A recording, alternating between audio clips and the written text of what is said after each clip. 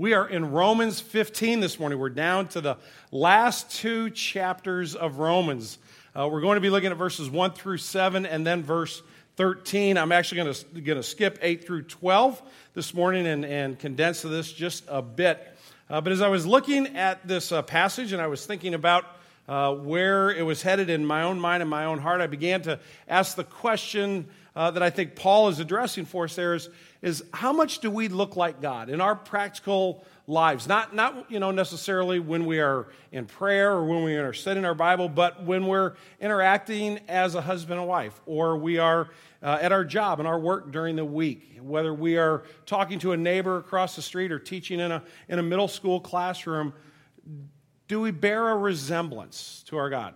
So I got thinking about that question, which led me to think about people that kids look like their parents. You say that all the time. You might see somebody and go, oh, I know that's George's son for sure because he looks just like him. So I went and did a little research, and I got a few pictures here. Now, they told me in the first service, who is the gal on the right? That's somebody fake. Is that Katie Holmes? Is she like movies or TV or singer? Or is she just famous because she's famous? Anyway, that's Katie Holmes with not a happy look, and her daughter, amazingly enough, looks a little bit like her in that. So I didn't know Katie Holmes because it's not my generation. So I went back to my generation. I've always been astounded at how much Michael Douglas and Kirk Douglas look like each other. I mean, it's truly amazing. Now, I have one more picture, but before we put it up, this is only a picture of the child. You're not going to see the parent, but as soon as you see it, you're going to know exactly who this girl's father is. So we're going to go ahead and show this one to you. Why are you all laughing at that?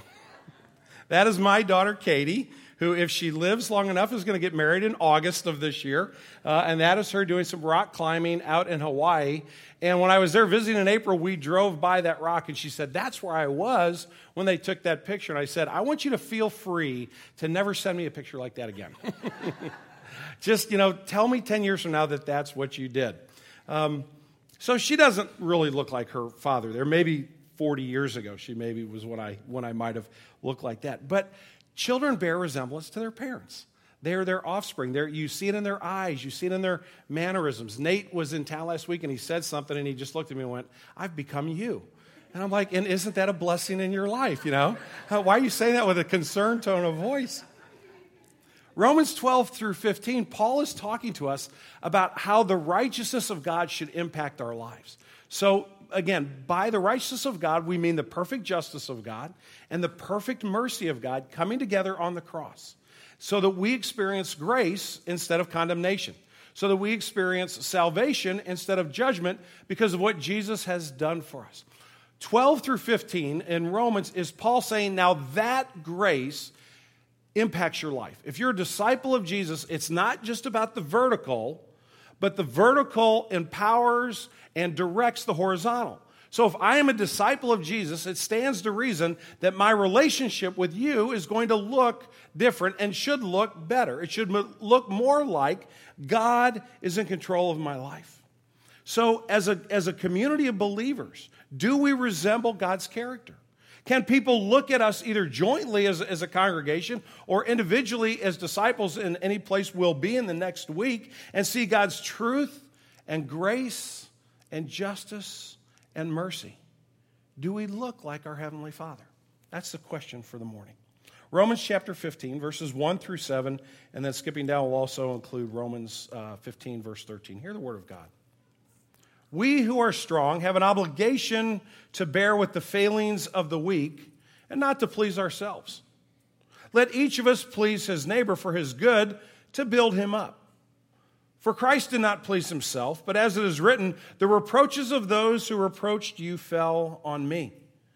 For whatever was written in the former days was written for our instruction, and through endurance and through the encouragement of the Scriptures, that we might have hope. May the God of endurance and encouragement grant you to live in such harmony with one another, in accord with Christ Jesus, that together you may with one voice glorify the God and Father of our Lord Jesus Christ. Therefore, welcome one another as Christ has welcomed you for the glory of God. Then verse 13.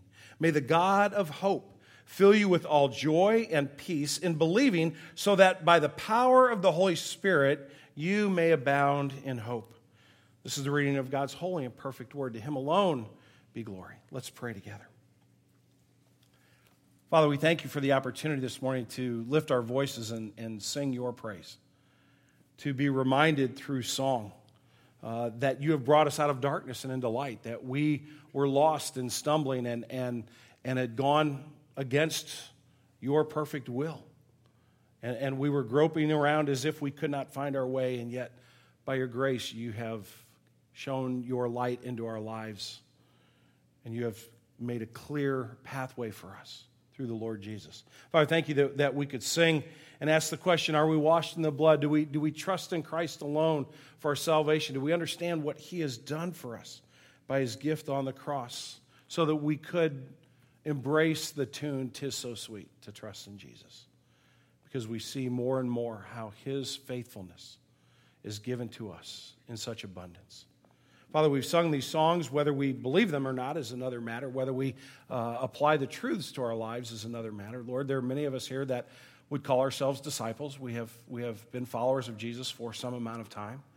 There's some of us here who are new to the faith. Lord, there's some of us here that don't really know Jesus. We know something maybe about him. Maybe a friend brought us. Maybe we were just curious. Maybe we're not curious. Maybe somebody just said, you got to go to church today, and we don't really want to be here. Lord, you know every person in this room. And you've gathered us together because you want to share your grace and mercy with us. So we all need you, whether we realize it or not. Lord, I pray that you would speak into every heart. Lord, what I have to say is completely irrelevant. It bears no weight. It bears no power. It is only your truth that can transform our hearts. And so, Lord Jesus, we pray that you would teach us, that you would forgive me my sin. Don't let me stand in the way of what you want us to know. That you would instruct every mind and every heart gathered in this room. We pray in your name. Amen. Well, within the context of the believing family, as we call it at Green Tree, our spiritual family, we are united in family because of what Christ has done for us. How do we know if we resemble our Father? How do we know if we resemble God? And I think Paul lays out a very clear pathway for us to enter into that conversation this morning. So I want to give you three observations in this passage that will hopefully be a bit of a barometer for us, will be a bit of maybe a little bit of a gut check and kind of see where we are this morning individually as each one of us can listen and wrestle with God's word as he intends, but then also corporately as the kind of the flavor of our family of Green Tree if we are resembling our Father. The first thing the observation I have, I'm going to call the obligation of grace. Paul says, we who are strong have an obligation to bear with the failings of the weak and not to please ourselves. Let each of us please his neighbor for his good to build him up. And then the passage stops there, and I've added those four words at the bottom. Those are Tom's words, not God's words. Committed, patient, selfless, and purposeful. Because I believe those four words are actually found in this text, in these two verses, and explain how we should resemble our God as we are in relationship with one another. The first word is committed. Paul uses this phrase that we who are more mature, we who are strong, those of us have been walking with Jesus for a while, and he's been on this topic for the last couple of weeks. We've been considering this topic. He says, we who are strong have an obligation to bear with the failings of the weak. Paul does not use that word obligation very much at all. He uses it 4 times in all of the letters that he writes. The only other time in Romans where you'll find this, and I'm not going to put it on the screen, but I will read it for you, is in the first chapter of Romans, when Paul is reflecting on his own ministry, and he says the following in verse 14, I am under obligation both to Greeks and to barbarians, both to the wise and to the foolish, so I am eager to preach the gospel to you also who are in Rome. Paul says, I have a moral responsibility. This is a question for me of right and wrong. Paul says, it is right for me to represent Christ to anybody and everybody. Doesn't matter whether you're Jewish, whether you're Gentile, whether you're from the country, whether you're from the city, whether you're old, whether you're young. I am obligated, I am responsible before God to share this gospel. He uses the exact same word towards the end of his letter to the Romans, and he includes his fellow disciples in that, and he says, we have a moral responsibility. In other words, we know what the right thing is to do. The question is, will we do it? Will we be committed? Will we understand that we have an obligation, not based on duty, not based on, the preacher wagging his finger at you saying, now go do this, but rather in response to the cross of Christ. As a recipient of his grace, we are bound by that grace, by that mercy, to do what? To care for others, to bear with the failings of the weak. Are we committed to a patient interaction with those who are younger in their faith? Paul says we are to bear with those who are weaker in their faith. You think of either when you were very young in your faith, or you think of someone you know now that is very young in their faith. And I will tell you, because from past experience, when I was young in my faith, you do a lot of dumb things. You read the Bible and you read it wrong sometimes, and you believe stuff that now you kind of cringe and go, I don't even want anybody to know. I really thought that's what that verse meant. I'm kind of embarrassed by that. Why? Because I was young in my faith. I didn't know any better. And had there not been people who came alongside me, again, not to fuss at me and to demand that I get it right, but rather to say, I'm taking the long-term approach with you. I'm going to be patient with you. It's not that I'm not going to correct you. You're reading that verse really wrong, but I love you enough to tell you. And I'm patient enough to hang in there with you as you grow in your faith. Paul calls us to that kind of commitment, to have the end game in mind, to look out into the future and to see what could be. Think about when you were taught to ride a bike when you were real little. Maybe some of you have just learned to ride a bike recently, or maybe you remember teaching one of your kids to ride a bike. You don't start off by giving them a 10-speed bike and saying, there you go, knock yourself out. You start out on a tricycle, and then you go to training wheels, and then you build up, and then mom or dad kind of pushes you and lets you go, and you go a little bit, and they cheer, you turn around to see them cheer, and you fall down. And then they get up, and they do it again, right? Because the end game is down the road somewhere. You don't insist that a 3-year-old get on a bike and do it perfect the first time. Paul says we have to understand as disciples there's a goal in mind to which we are moving our younger brothers and sisters in Christ, and that calls for patience. Thursday night, 2-3 days ago, I had my first ever ballroom dancing lesson. I am doing this because my daughter's getting married in August, and my wife does not want me to humiliate her on the dance floor. And I love my wife so much that I am going to ballroom dancing lessons with her. I have 6 lessons in the next 3 weeks. On the back of the form that you fill out, it says, do you have any medical conditions? And then it says, or allergies. And I put down, only allergy is to rhythm. Now, some of you made me feel better this morning, because when we started doing that clap real fast, y'all were way off. And made me feel like I wasn't alone. So I know you probably all got together and said, let's make Tom feel better about his dance lessons. But this beautiful little 23-year-old, ballerina who can flit around the room and you want to smack her. But, she understands what she's shooting for. She's like, okay, Mr. Ricks, we'll keep working on this. It'll get better. She doesn't yell at me. She doesn't scream at me. She doesn't insist that I can foxtrot like everybody else can foxtrot around the room the first time out. And she has an end game in mind. She wants me to refer other people to her for her business because I could actually learn to dance. Do we take that approach? Paul says we are under that obligation to patiently bear with it. Doesn't mean we don't tell the truth, but we give truth, we give correction in the idea of wanting you to grow and to mature in your faith. And that means we have to approach this in a selfless manner. Let each of us please his neighbor, he says, and not what? And not live to please ourselves. This is so hard for us.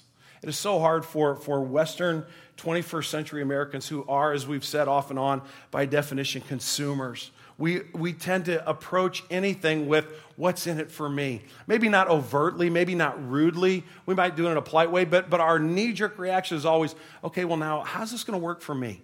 Is this going to be okay for me? Instead of saying, you know what? What's going to be best for that person?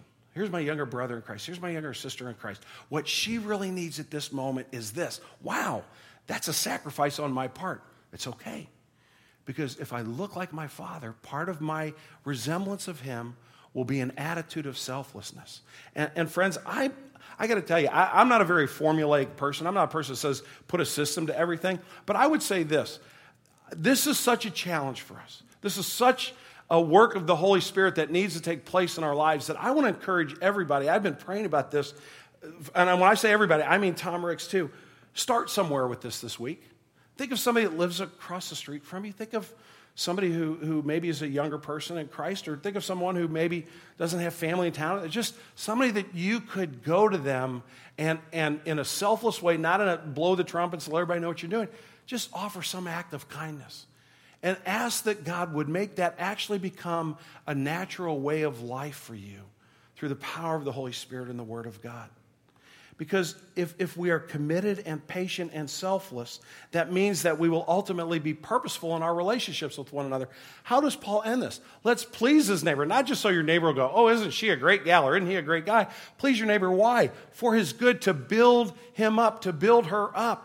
The objective here, we have an intentionality, and it is simply this. I want to make sure that my life helps you follow Jesus. Paul says if we want to know if we have a family resemblance, how do we as disciples react to this obligation of grace? The second thing Paul demonstrates in this passage of do we resemble our God, our Father, is that he gives us a mirror for reflection. He actually turns us back to Scripture and says, if you want to kind of take stock, let me help you with that. And he starts in verse 3 by saying this, for Christ did not please himself, but as it is written, the reproaches of those who reproached you fell on me. Paul's quoting out of the Psalms there, but he's looking at a passage that is foretelling what is going to happen to Jesus when he cleans out the temple. He's going to, he comes to the temple. He says, you guys have got it all wrong. He throws over the money tables. He chases out the people that are buying and selling. He said, this is supposed to be a house of prayer, and you've made it a den of robbers. And I would argue that that act of confrontation on the part of Jesus was the kindest thing he could do for those people in the temple, because he was steering them away from what they were doing wrong. And he was showing them in a very poignant way, in a very poignant lesson, how they needed to turn back to a faithfulness to God. And Paul says, if you want to know if you resemble God, look at the life of Jesus. Do you have within you the look of Christ? When you observe the world, when you interact with friends and neighbors and coworkers and friends, that, kids at school that you're friends with, do you see them through the eyes of Jesus? A few weeks ago, I read for you guys, if you remember this, part of the blog from Samantha Owens, who's traveling around the world on this mission trip, right? And she's spent the last year in a variety of different countries. And the blog that got my attention was from Thailand, when she had been spending time with the prostitutes in Thailand, and some of them who were 14, 15 years old. I mean, I can't even spend too much time thinking about this. It's so heartbreaking. But she talked about her interaction with some of these girls, how she would go and sit in the restaurant or in the bars, and she'd spend an hour talking with them before they had to go someplace else. What I didn't realize until her mom, Mindy, told me this the other day, for her to go and talk to those girls in the bar, she had to buy their time. She had to go to the pimp and pay the money, so that they would have an hour free to sit with her, so that she could just say, you know what? Somebody loves you. You're beautiful. You're not an object. You're a human being, and you have validity just for who you are. And that cost her, literally, out of her own pocket to do that. Now, I'm not saying that to, say Samantha Owens is the greatest person in the world. But that's a wonderful example of what it means to have the look of Jesus. Do we see the world the way he sees the world? Is his compassion our compassion? Paul goes on to say it's not only from the earthly ministry of Jesus, it's not only from how he lived, but look at the Old Testament, look at the Word of God. And he goes to verse 4 and he says, whatever was written in the former days, he's talking about the Old Testament, the law and the prophets, what we call today the first 39 books of the Bible, the Old Testament, was written why? For our instruction, that through endurance and through encouragement of the Scriptures, we might have hope. Paul says, if you want to know if you reflect your God, go back to the Old Testament and look at the character of God. Look at how he prepared the way for Jesus to come. Look at how he had a plan all the way along, because he understood that we needed endurance. It is a long journey, and he also knew that we needed hope, and we needed to be encouraged. And so God spoke that truth through the law and through the prophets.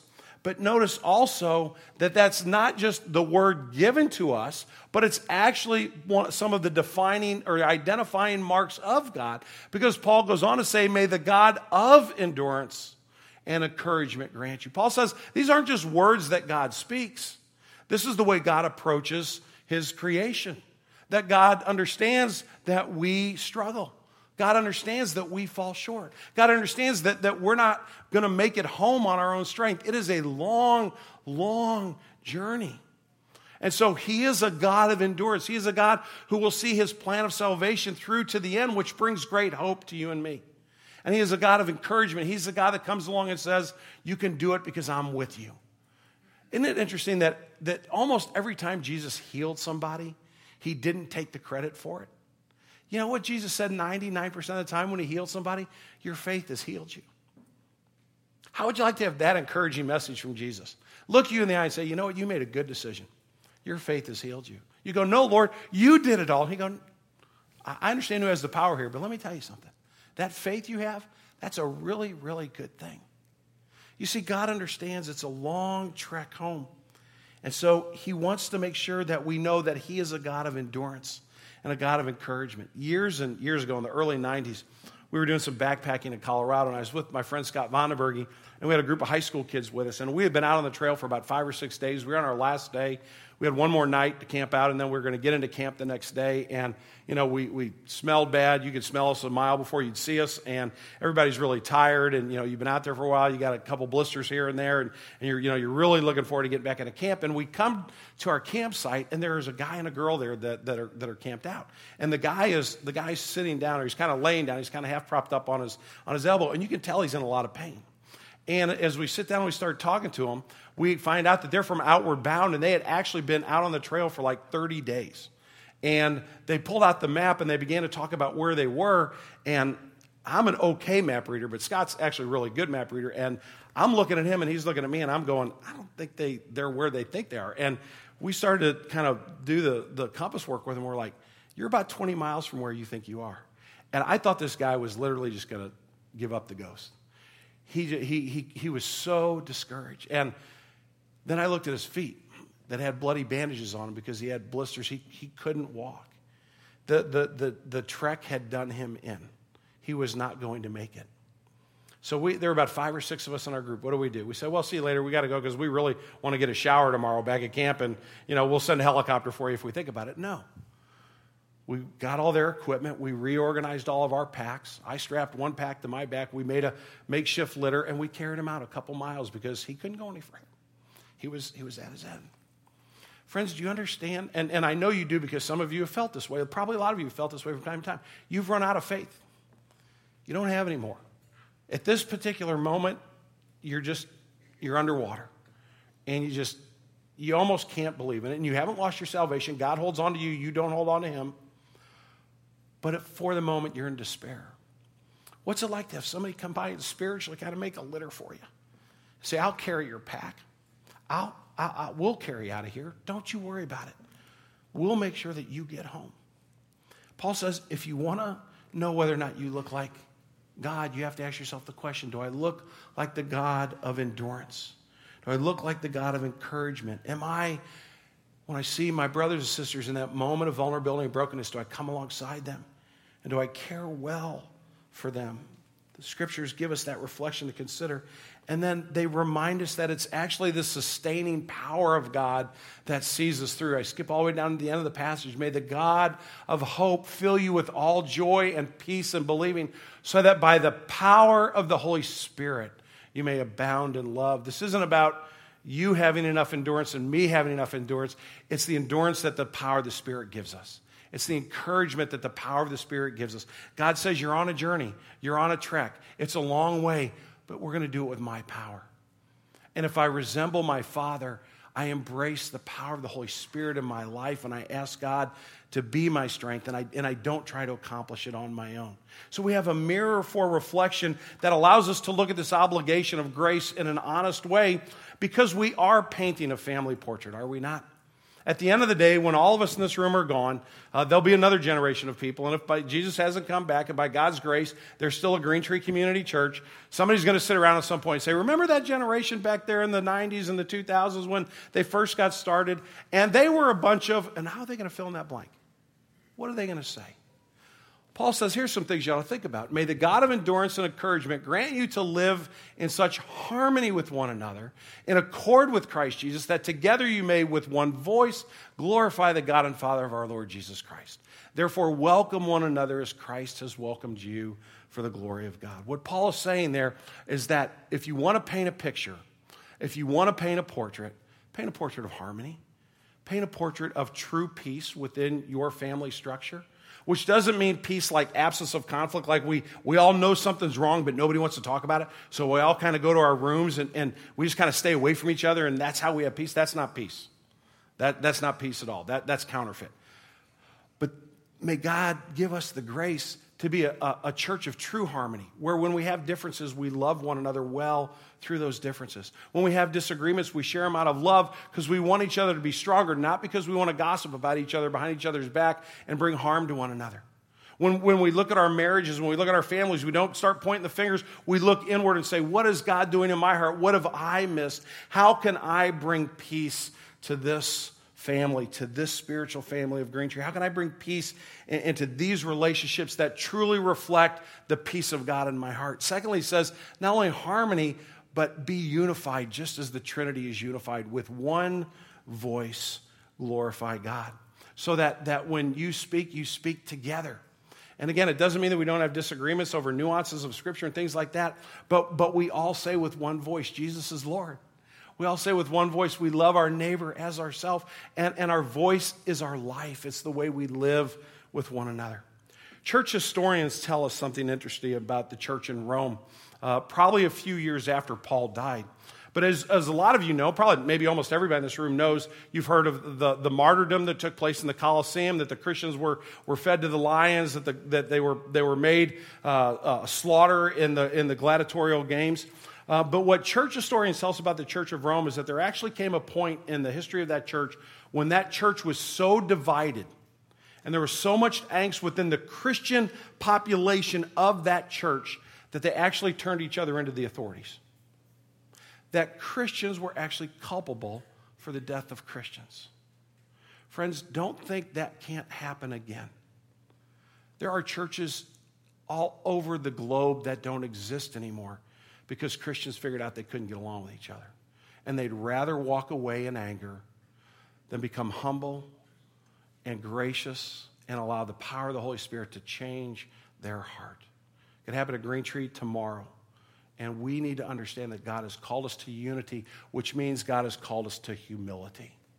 That is the key. You actually work from the ground up in this passage. If you want to have harmony and if you want to have unity, you better have humility. Welcome one another as Christ has welcomed you. I was thinking about that. I don't think I'm really going to do this, but I was going to have an experiment. I would say, okay, everybody who is going to go to heaven because they deserved it and they earned it, stand up. But I'm not going to do that. But if you think that, I want to offer a humble correction to that line of thinking. If you're saved, if you're a disciple of Jesus, it's because of God's grace, not because of you. Jesus didn't pick Tom because Tom was the smartest, Tom was the best, far from it. Tom doesn't have any rhythm. Tom can't do a simple foxtrot. And he cusses when he can't do it, okay, to be honest with you. I don't think you can say that at the wedding, Mr. Ricks. Okay, got it. God saves us because he's gracious. God saves us because he's merciful. And he says, if you want to reflect me, make sure that your reflection is a merciful reflection, is a gracious reflection. Welcome one another in the same way Christ welcomed you. The list that Jesus had to welcome you, what he was going to tick off his list to welcome you was nothing. He welcomes you right where you are, who you are, with all the junk in your life, just like he does the rest of us. And if I live in a spiritual family and you live in a spiritual family that has that as our foundation, it will breed humility. You can't be proud and be a disciple of Jesus. The two do not go together. We're painting a picture, friends. Does it resemble our Father? So, as I said earlier, we can't do anything with complete seriousness around here. So I went and typed in awkward family images or pictures, and I went to the web to get an awkward family picture that I could actually publish. And there's some that really scared me way too much. But this is a family of four, and I don't know why they cut their heads off, because it doesn't on my computer screen, but here it did. And they're all smiling except for this daughter who really, I'm glad she doesn't have any kind of instrument in her hand, blunt object. But then there's the son who I think is supposed to be resting his hands on his mom's shoulders, and I think he's actually saying, make me take this picture, let me tell you what I think. It looks a little spooky, right? That's the kind of portrait that a church could paint, that just really doesn't know how to love and doesn't know how to care. I should have actually put a great family portrait up there to change it, but I don't really have that picture because it's in heaven someday. And someday we will not experience tension and stress and bickering and fighting and gossip. But we are painting a picture in this day and in this generation. And it's not only a picture for God to look at and say, those are my kids, do they look like me? It's a picture for the rest of the world to see and say, do we recognize God? Is there a clear pathway to Jesus? Let's pray.